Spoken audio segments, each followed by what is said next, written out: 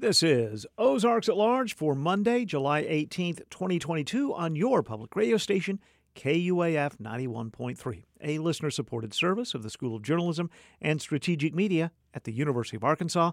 I'm Kyle Kellums. A hot summer is becoming hotter. The National Weather Service warns this week will include potentially record-breaking heat with highs in the triple digits and heat index readings even higher. Heat advisories will likely be with us all this week and beyond. The National Weather Service advises take extra precautions if you work or spend time outside. When possible, reschedule strenuous activities early morning or evening, and know the signs and symptoms of heat exhaustion and heat stroke. Also, wear lightweight and loose-fitting clothing when possible, and drink plenty of water. Southern states, including Arkansas this summer, are ground zero for new COVID-19 infection. Ozarks at Large's Jacqueline Froelich recently spoke with Robert Hopkins, a professor of internal medicine and pediatrics and chief of internal medicine at the University of Arkansas for Medical Sciences in Little Rock. It was an effort to better understand what's causing this new outbreak and ways to protect against infection. You likely know someone who's inexplicably been infected with COVID-19 this summer. Inexplicably because Arkansans who are vaccinated and boosted are testing positive, along with those who are unprotected. The SARS-CoV-2 virus, which causes COVID-19, emerged out of China in late 2019 and has exponentially spread across the globe. It survives by infecting humans, which spread it, and this virus continually mutates, says UAMS physician and professor Robert Hopkins, in effect cloaking itself in vaccine and antibody-resistant ways as new variants and subvariants. And so what we've seen over the course of this pandemic is more and more variants that we're able to detect with our testing mechanisms. The first, or alpha COVID-19 virus, was followed by beta, gamma, delta, epsilon, and 6 other variants. Last year, the Omicron variant emerged, quickly designated a variant of concern. This summer, Omicron has spawned 2 highly infectious subvariants, BA.4 and BA.5, which are widely circulating.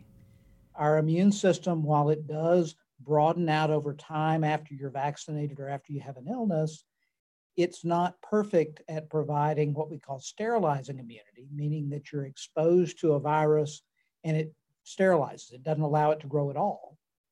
But these vaccines that we're using to this point are decent at reducing infection, but they're much more effective at reducing development of severe disease. So in other words, the virus may take hold for a little bit and your immune system says, oh yeah, I recognize you. You know, you're not the same as what I'm expecting, but I recognize you well enough that I can knock you out before you make me very ill or end up in the hospital. Now into a third year of a global pandemic, COVID-19 is nowhere near transitioning to a seasonal illness like influenza. So far, more than 560 million individuals have been infected worldwide. More than 6 million have died, including 1 million in the U.S. Last January in Arkansas, Omicron caused 15,000 new infections in just one day. That outbreak subsided by spring, but this summer we're seeing a new, even more aggressive wave of infections. But a true infection case count remains unknown given most Arkansans are home testing with government issue or over-the-counter rapid antigen tests. Most of people who have this current variant have headache, have congestion, drainage, sometimes achiness. Fever's a lot more variable, but generally people have symptoms that you would expect with a respiratory viral infection. But now something new. Individuals who are repeatedly catching COVID-19 are at greater risk for developing strange and debilitating chronic COVID conditions. Also known as long COVID, symptoms include malaise, difficulty concentrating, loss or changes in smell or taste, depression, anxiety, joint pain, and more. A couple of studies have come out recently that have shown that the number of COVID infections you have, the higher the number is, the higher your risk of developing long COVID, higher your risk of developing ongoing symptoms. And that makes sense. Mathematically, if you hit a baseball multiple times, you're much more likely to have a long hit than you are if you hit it once. I think that really fits with what we see with COVID. You have more infections, you're much more likely to have prolonged symptoms than you are if you have it only once. So we want people not to have the infection. We want to re-implement some of our precautions, some of those layers that we can put in between ourselves and the virus if we're going to reduce our risk. The rate of COVID-19 vaccination in Arkansas remains chronically low compared to states like California and New York. One reason why the virus is surging in our state. Yes, I think anyone that has not been vaccinated should be vaccinated. Anybody that is eligible for that first booster and hasn't gotten it, get the first booster. Anybody that is 50 or older eligible for a second booster, get that second booster. Because what we know about these current vaccines are that they're effective at reducing your risk of infection for a period of time. So starting 2 weeks after you get that shot, you're going to be better protected than you were before you got it. And that's going to last probably for a period of months. Exactly how long in a given individual depends on a lot of different things. But it reduces your risk of infection. More importantly, it reduces your risk of severe infection. And so I want anybody that's eligible for a vaccine to get vaccinated. And the thing I emphasize more than anything is we now can vaccinate our children down to 6 months of age. Please get your kids vaccinated now so that they're at less risk once we start going back to school in a few weeks. Last week, the Food and Drug Administration authorized a brand new protein-based COVID-19 vaccine developed by Novavax for people 18 years and older, and new Omicron subvariant booster shots are on the horizon. Vaccines are free, covered by health insurance, and available at public health facilities to everyone 6 months of age and older. And with Arkansas leading the nation in new COVID-19 infections this summer, Dr. Hopkins also advises everyone to wear a mask. Particularly in indoor spaces with large groups of people. If you're going to the grocery store, if you're going to the, any indoor space with other people that you don't know their status, don't know that they're well and or negative, I think not masking up is putting yourself at risk. I know people are tired about social distancing. I know they're tired of not going to concerts. I know they're tired of being told to mask. But if you want to reduce your risk of having severe disease or developing long COVID, you need to take those additional steps to protect yourself.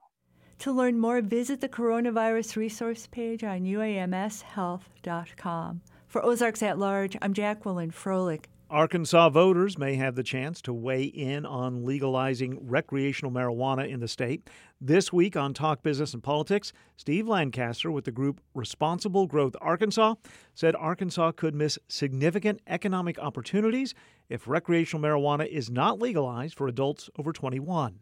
Frankly, there's also a lot that's going on in the state surrounding Arkansas. And the thought being that this is something that is coming our way. We can either be a part of it or we're going to lose out to some of our neighboring states, both in jobs and tax revenue for the state.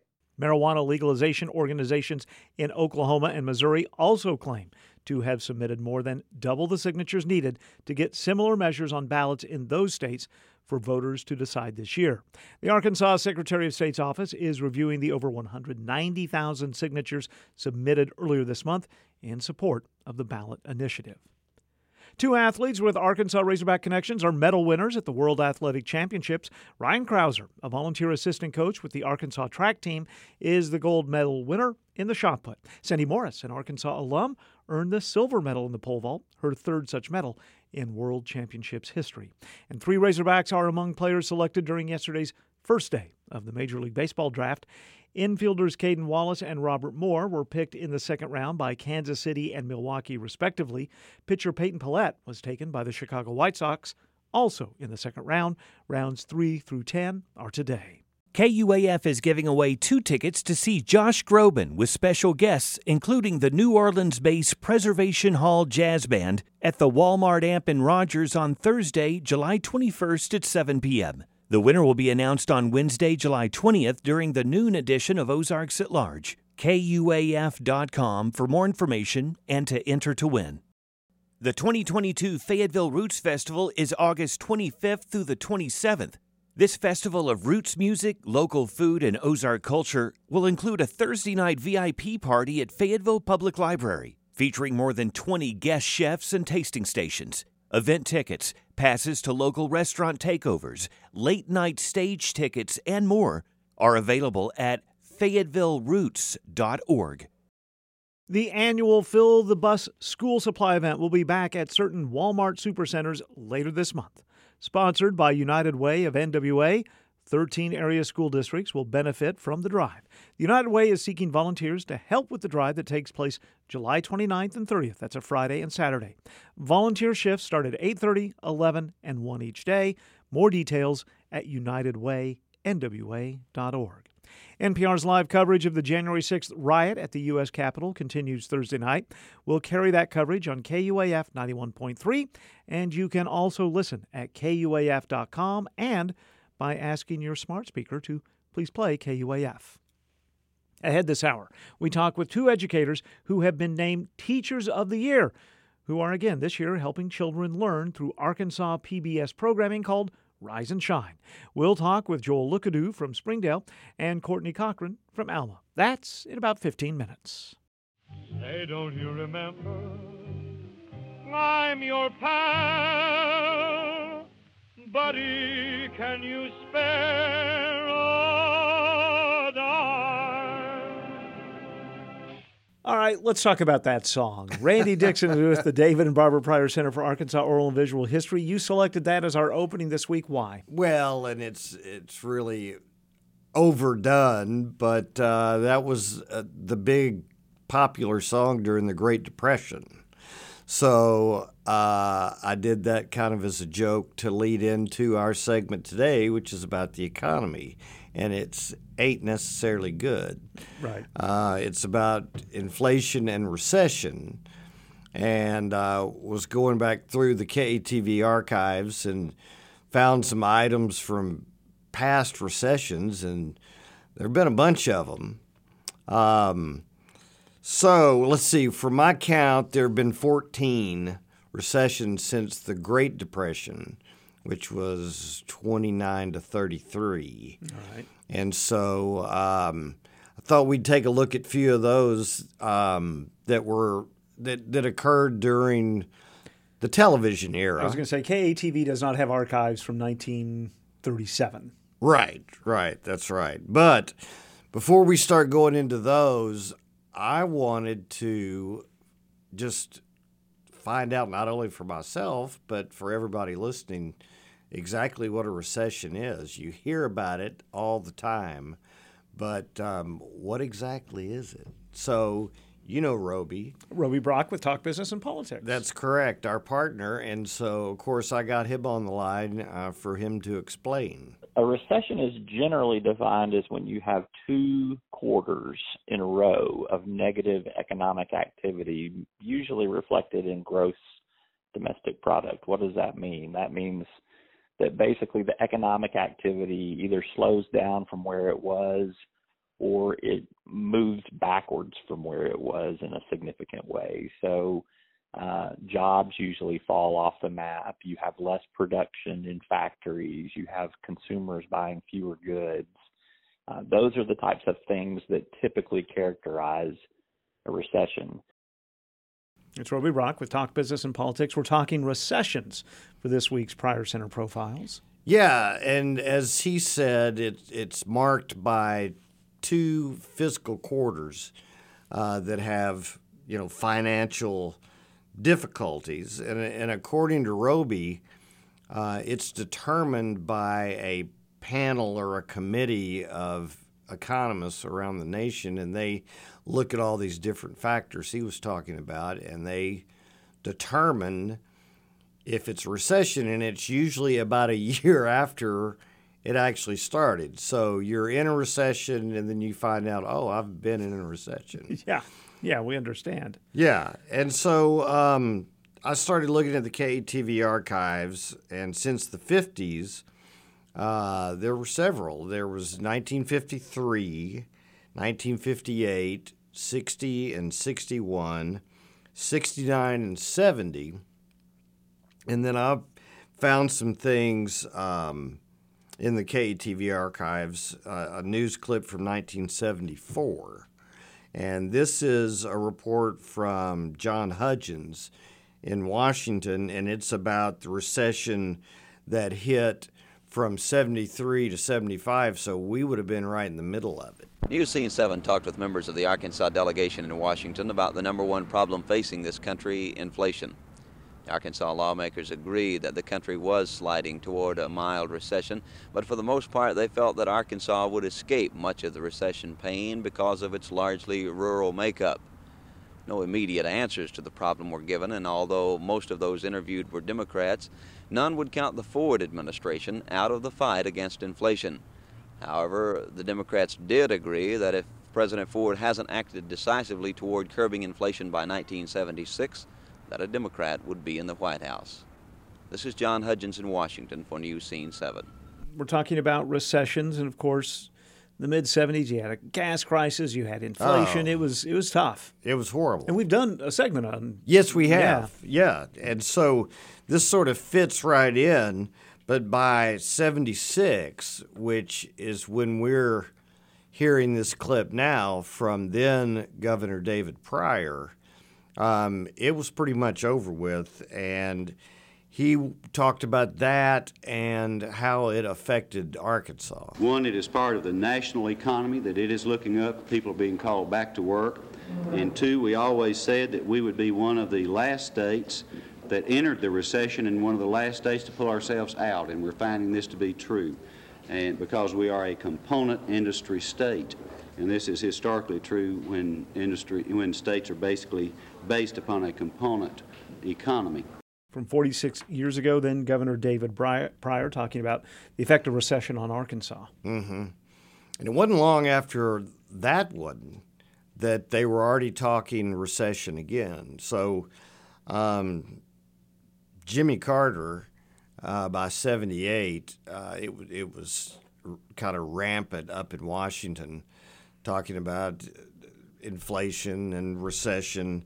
And so this is a report from Sam Donaldson on Jimmy Carter at the White House. President Carter strongly suggested today that he will continue his anti-inflation policy of fiscal restraint and tight money, even if putting such brakes on the economy tips the country toward a recession.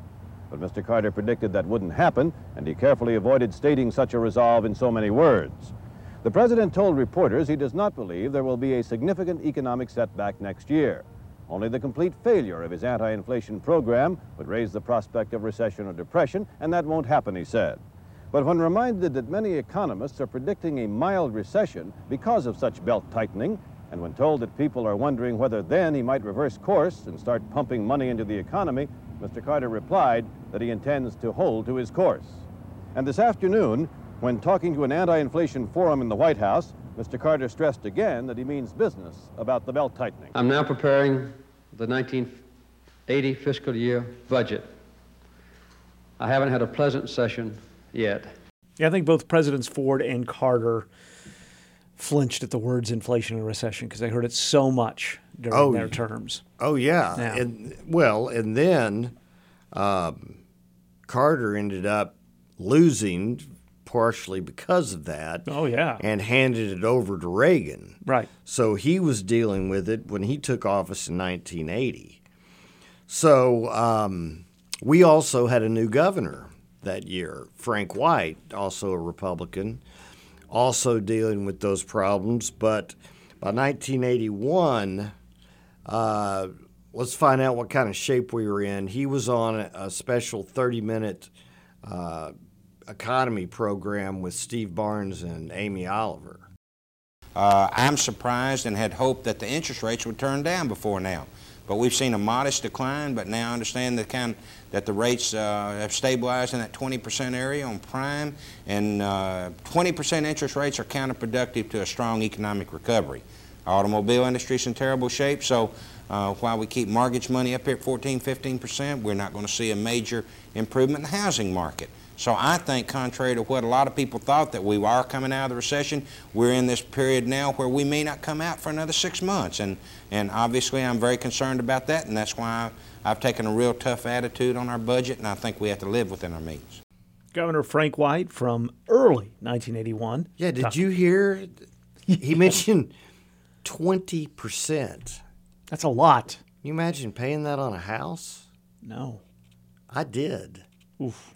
Back in the day. That was when I bought my first house.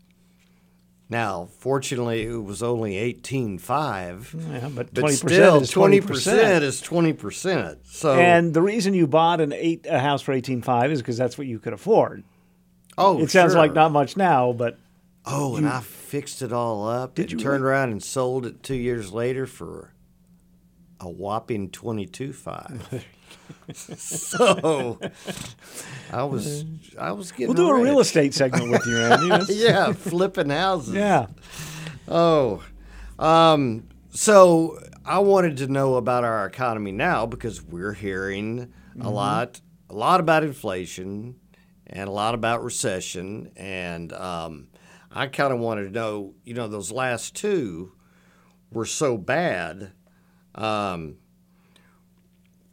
We'll talk about that in a minute, but I asked Roby Brock about if we're going to see a recession.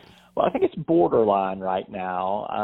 I don't think that we're going to go through a long period of a recession if we do go through one.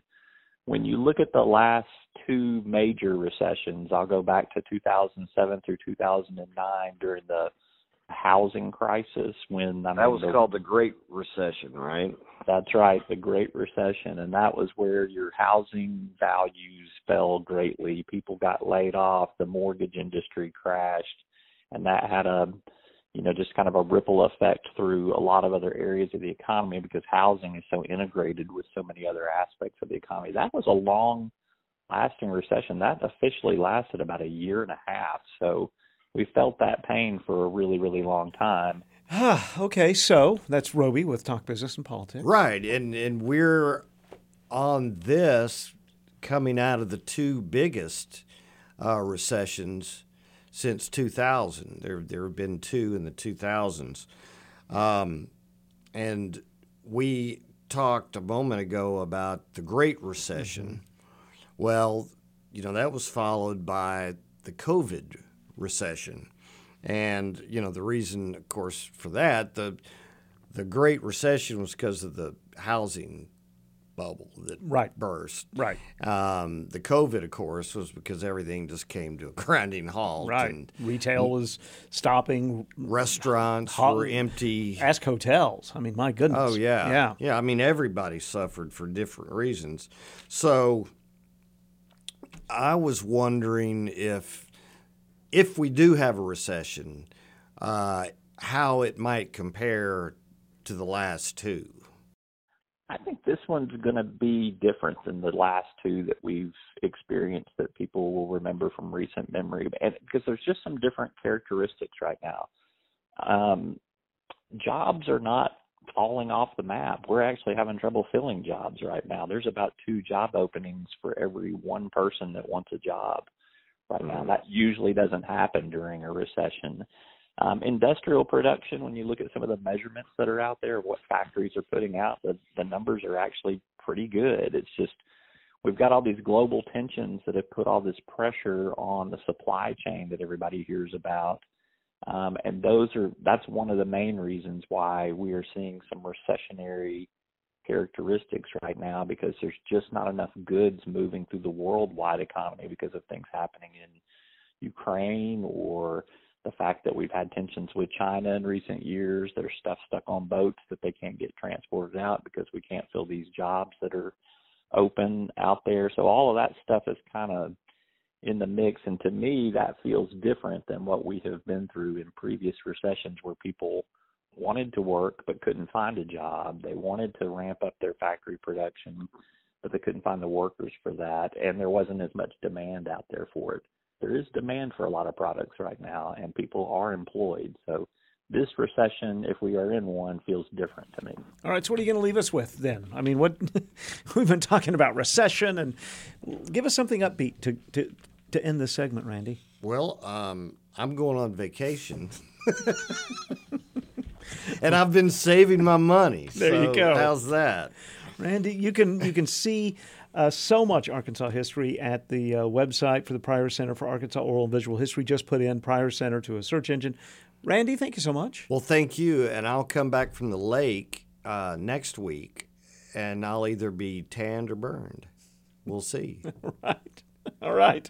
Thank you. Have a great vacation. Thank you. The Momentary in Bentonville presents A Divided Landscape, a new free exhibition featuring the work of 7 contemporary artists as they confront the historical and cultural narratives of the American West.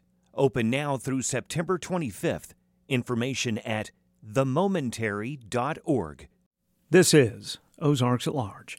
This month, Arkansas PBS is again broadcasting and streaming Rise and Shine, a collection of national and state educational segments designed to help young viewers keep engaged in the months between school years. Much of the locally produced material comes from educators who have been Teachers of the Year in Arkansas. Last week, we called 2 of those educators. In a few minutes, a conversation with Joel Lookadoo from the Springdale Public School System. First, Courtney Cochran, who for 11 years taught Spanish and now is an assistant principal at Alma High School. She says the original iteration of programs designed to close learning gaps on Arkansas PBS developed in early 2020. When school was shut down and the Arkansas Teachers of the Year, we all jumped on a Zoom together, brand new thing for a lot of us. And we said, what are we going to do? We have to do something to help these teachers and help these students and help these families. So we contacted the department. We're all very close with now Secretary Johnny Key. Then his title was Commissioner. And we asked him, what can we do? And lo and behold, the department was already talking with Arkansas PBS about some AMI, alternative instructional methods, programming to help with that crazy, challenging time period. So that's where it started, and we started with recording ourselves on our own computers back in 2020, and we would send it in to the producers, and they would turn it into programming. And it did so well that Arkansas PBS and the Department of Education decided to continue on with what is now known as Rise and Shine. And last summer it was wonderful, and I think they've made even better improvements for season 2. I imagine it's something of a learning experience for an educator, recording something on your computer and making sure that resonates and lands with the eventual young people who will be watching it.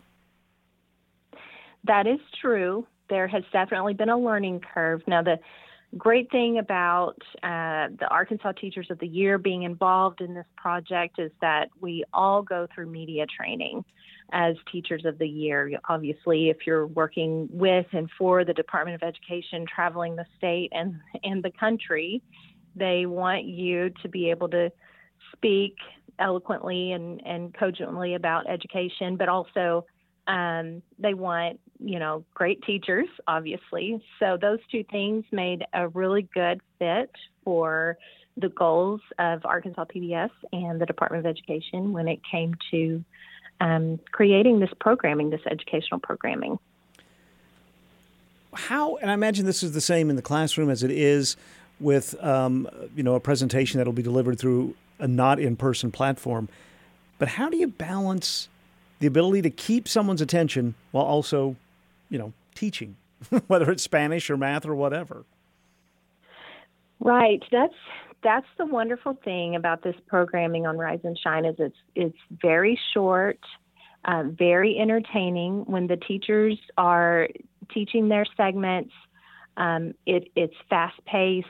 There's a clear learning target, And of course, we all love teaching very much, so we tend to maybe put sometimes a little too much energy into our teaching. We have a lot of fun with it. And then the other programming that's involved with Rise and Shine, obviously the national PBS Kids programming is very entertaining. My kids were raised on PBS Kids shows, and the local programming is wonderful too. The virtual field trips. I mean, it's all just very engaging. It connects directly to the students' lives because it's the local programming, and then of course the teachers teaching their segments. It's all right here in Arkansas, so that makes it more meaningful, more rich for the students.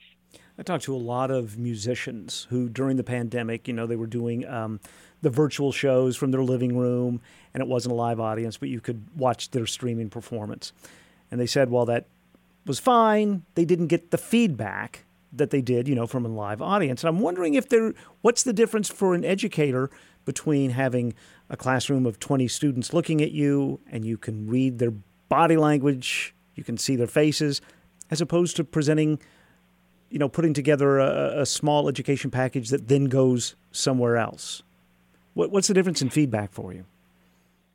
That is an excellent question. That is the toughest part because I know I do, and I'm sure the other teachers feel the same way. We like to close with a question or a prompt to keep the students thinking and hopefully give them something that they can reflect on their own learning to see if they achieve that learning target. Now, the flip side of that is, as teachers, we're also very used to sometimes never knowing what our impact is. Students will leave our classroom and we may feel like, well, I didn't reach that child as well as I could have, or I really did a great job with this one. And then years and years down the road, we find out, wow, we really made a difference in that child's life. So we're used to seeing both short-term and long-term impacts as teachers. And, we've tried in the past to have students mail in answers to questions.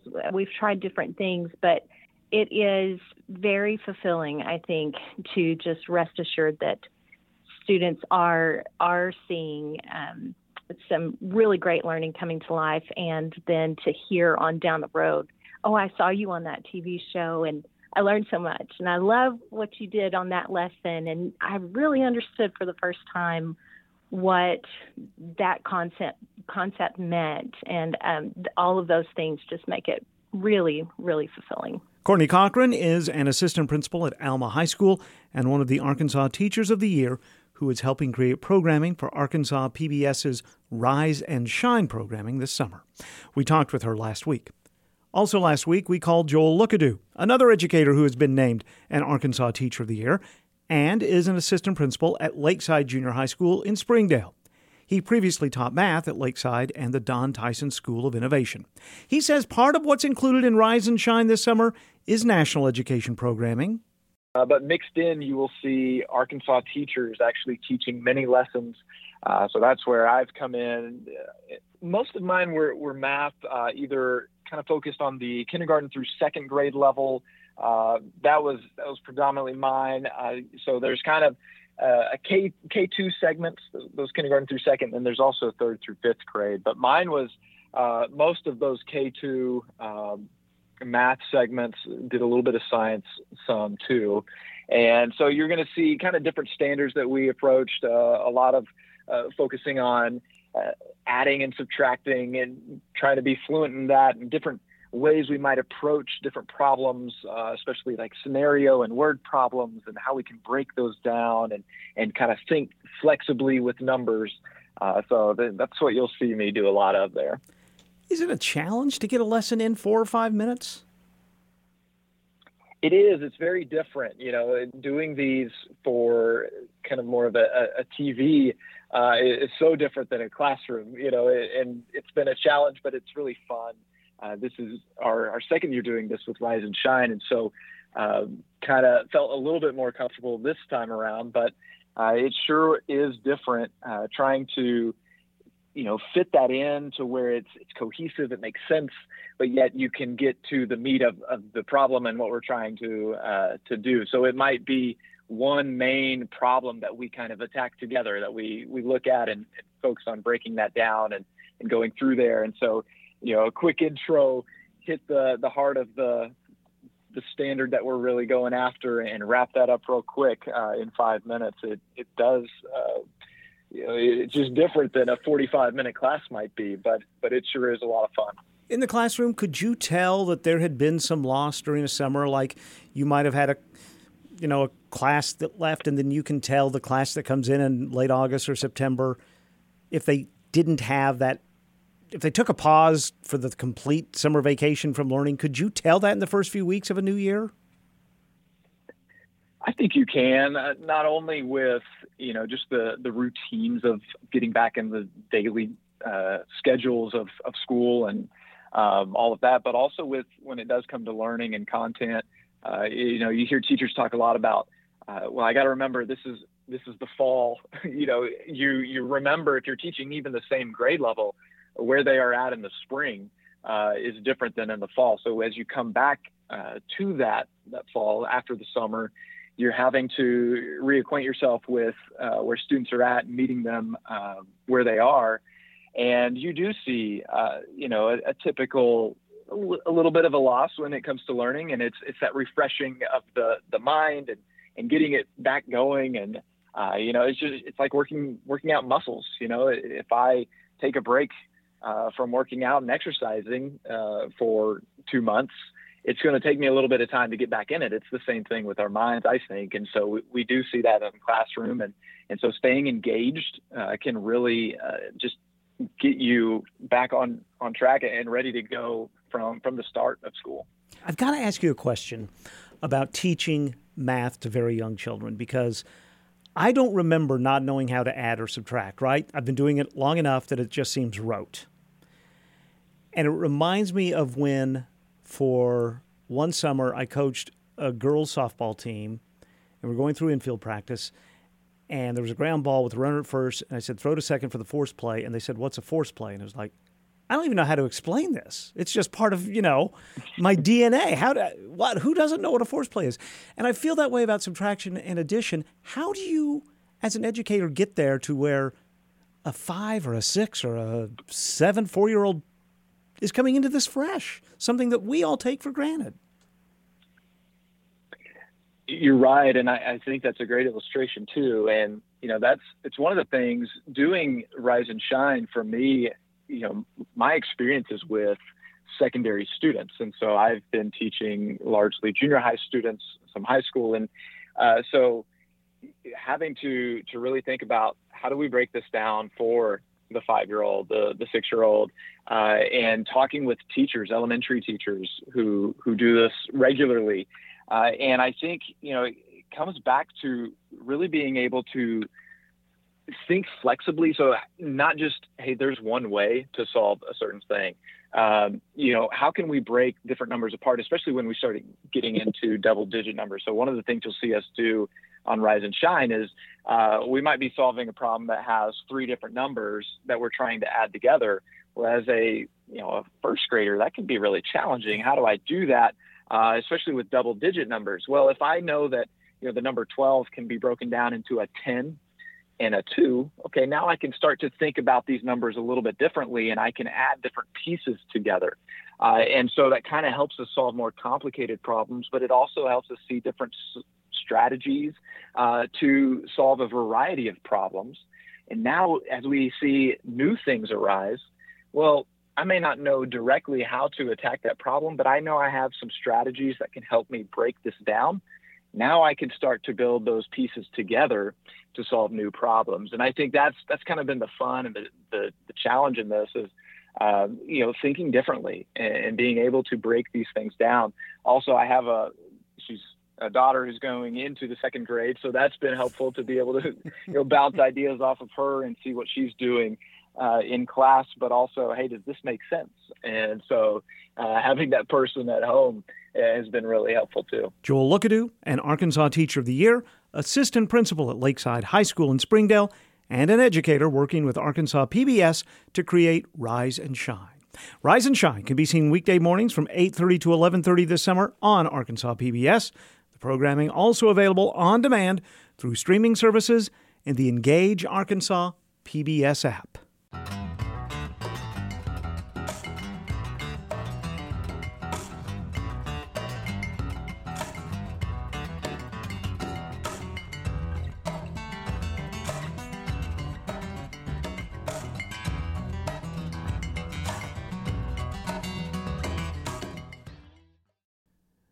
This is a Monday edition of Ozarks at Large, and today is the deadline to RSVP for the annual Spark of Hope, benefiting the Single Parent Scholarship Fund of Northwest Arkansas. This year's event is at the Rogers Convention Center on July 28th. More details about the organization and the Spark of Hope celebration of scholarship recipients can be found at spsfnwa.org. And today is also the deadline to contribute to the school supply drive benefiting the children of single parents in the region. That effort, a partnership between the Single Parent Scholarship Fund of Northwest Arkansas and Coldwell Banker Harris, McCaney, and Fawcett. You can find a list of requested items and learn more at coldwellbankerslovenwa.com. Bella Vista drivers, be aware a section of Highlands Boulevard from McGrath Drive Northwest to Kirkwell Drive closed to traffic tomorrow through Thursday. Local traffic will be detoured along Coppensay and Kirkwell Drives. The closure is going to allow for the installation of new culverts along Highlands Boulevard between Coppensay and Kirkwall. Tomorrow night is the opening reception for artwork created by Jeffrey Cantu.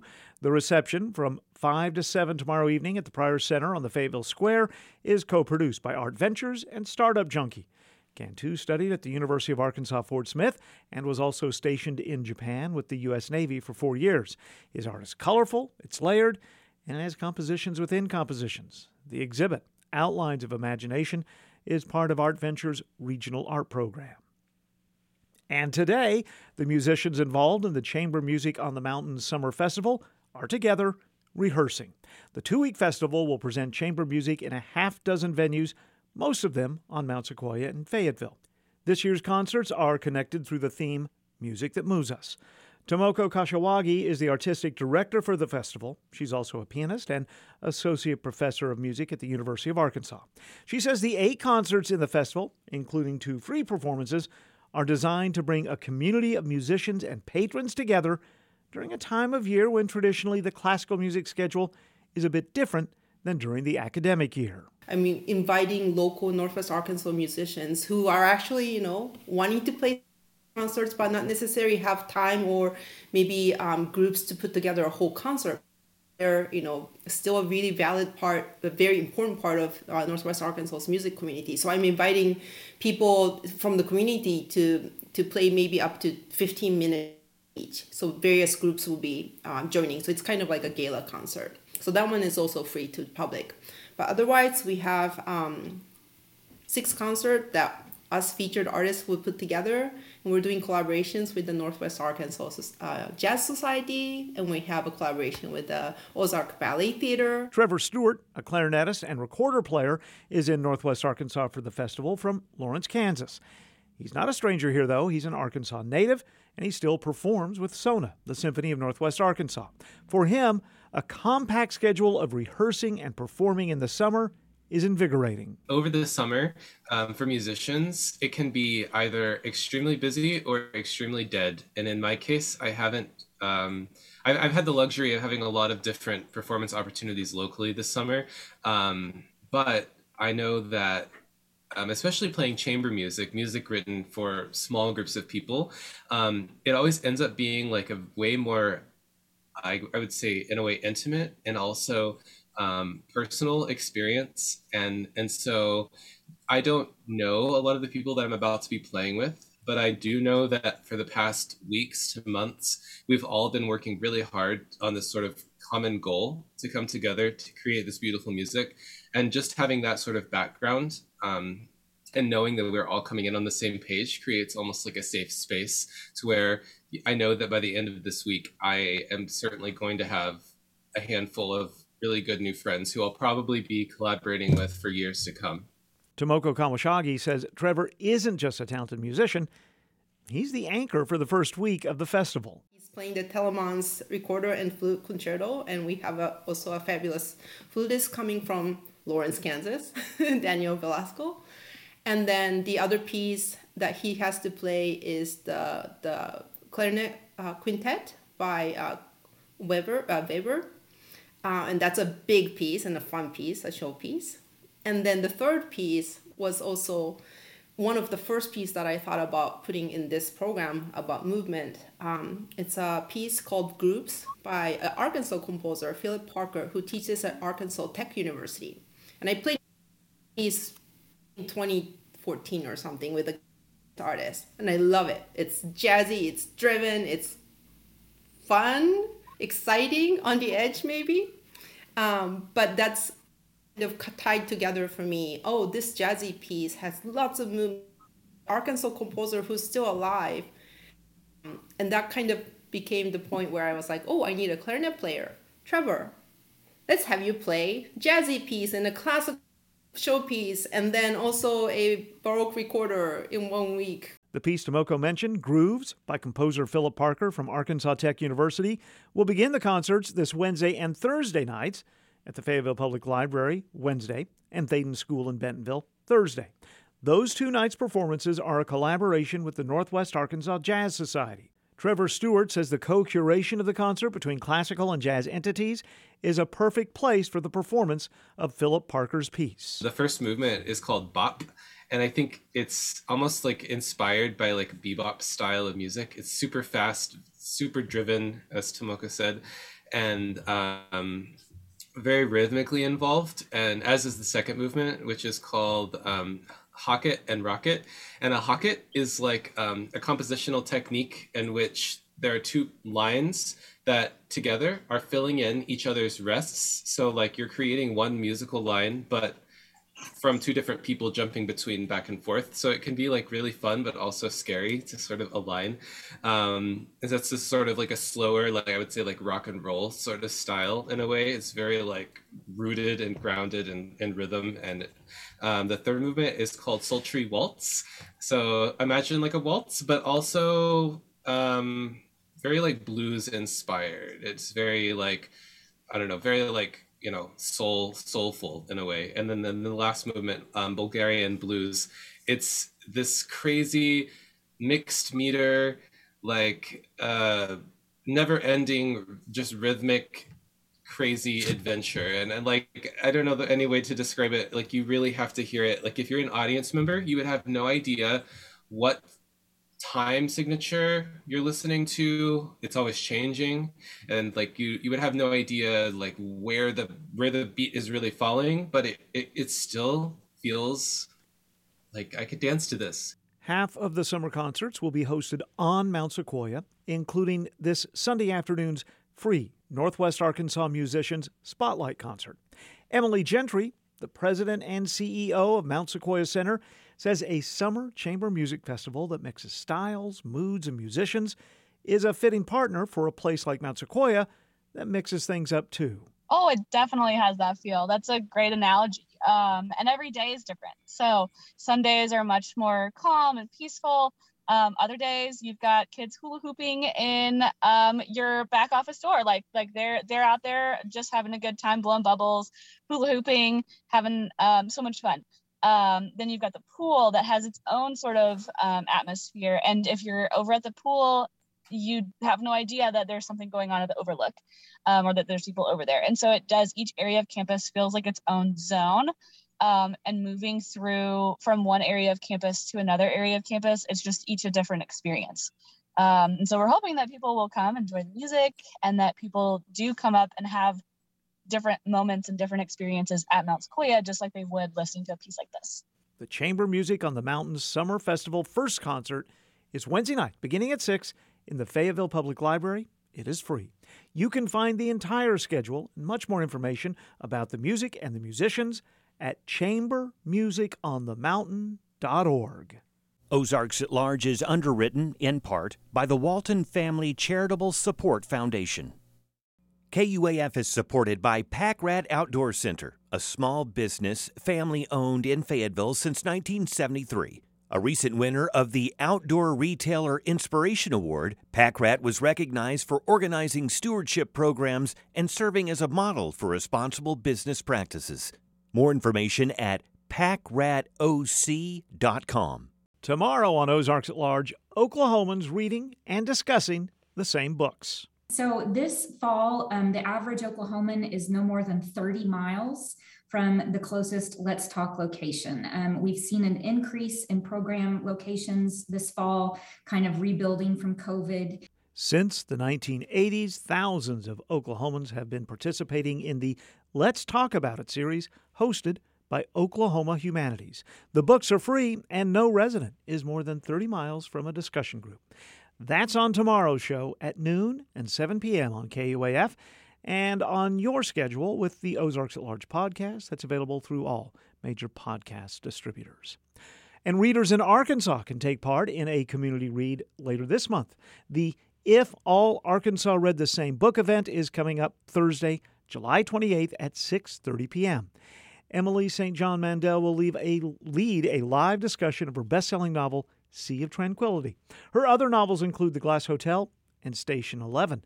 The virtual event is free. Registration can be found at library.arkansas.gov. Sea of Tranquility, by the way, a novel of art, time, love, and plague that takes the reader from Vancouver Island in 1912 to a dark colony on the moon 500 years later. The If All Arkansas Read the Same Book Community Read Project made possible in part by a grant from the Institute of Museum and Library Services. On the next episode of The R Word. Racism is actually an entire cultural order that has been created and sustained and has taken so much from African American communities. And so if you see that it's a broken cultural order, what we call a cultural disorder, then the answer to that is not just personal repentance or relational reconciliation or institutional reform. It's actually cultural repair. And that is how we get to reparations as a meaningful category. Our co-host Lowell Taylor speaks with Greg Thompson, co-author of the book Reparations, A Christian Call for Repentance, about why reparations matter, what the Christian church's role could be in facilitating racial healing in America, and why using the words white supremacy is important. The R Word, a limited-run podcast series available now at KUAF.com and anywhere you get your podcasts. This is KUAF 91.3, Fayetteville, Fort Smith, Bentonville, and Paris. Ozarks at Large is a production of KUAF. Contributors today included Jacqueline Froelich and Randy Dixon. Matthew Moore produced today's show inside Studio 120 at the Carver Center for Public Radio. I'm Kyle Kellums. Thanks for being with us. With us right now, Matthew Moore. Hi, Kyle. Hello, Matthew. Last week I was pretty excited because the World Games taking place in Birmingham, Alabama. That's right. World Games are international competitions for sports that don't have a presence in the Olympics or a major global-wide world championship like the World Cup for soccer. Right, or chess. As we learned last week, Yes. chess has never been part of the World Games. Right. All right, there is an Arkansas gold medalist or an Arkansas-connected gold medalist after last week's events. Yeah. Desmond Lewis, who is the second all-time leading receiver at the University of Central Arkansas in Conway, won a gold medal. Guess what for? Catching things. That's, yes. Is Frisbee a part of it? Flying disc, because Frisbee is trademarked, but he was Right. not on the flying disc team. Okay. He actually was part of the first ever gold medal winning flag football team. Yes, flag football. Host countries every year get to pick a couple of sports that are mostly related to them. Aha. And so the U.S. said, let's have flag football. Of course, because what's more American than football? Well, I mean, not much. The U.S. defeated Italy in the finals 49-36. To get there, the U.S. had to defeat Austria, which I don't think of as a power in flag football. No. I mean, I may be wrong, but the U.S. defeated Austria in the semifinals 54-19 to go 6-0 last week. Is the only difference tackling and flags between the two sports? Well, I mean, it's flag football, so I'd assume. I mean, you still kick it and everything? Let's get together tomorrow, and I'll let you know. Okay, That's good. a great question. Hey, thank you for being with us. Stay cool, hydrate. We'll be back with you tomorrow at noon and 7.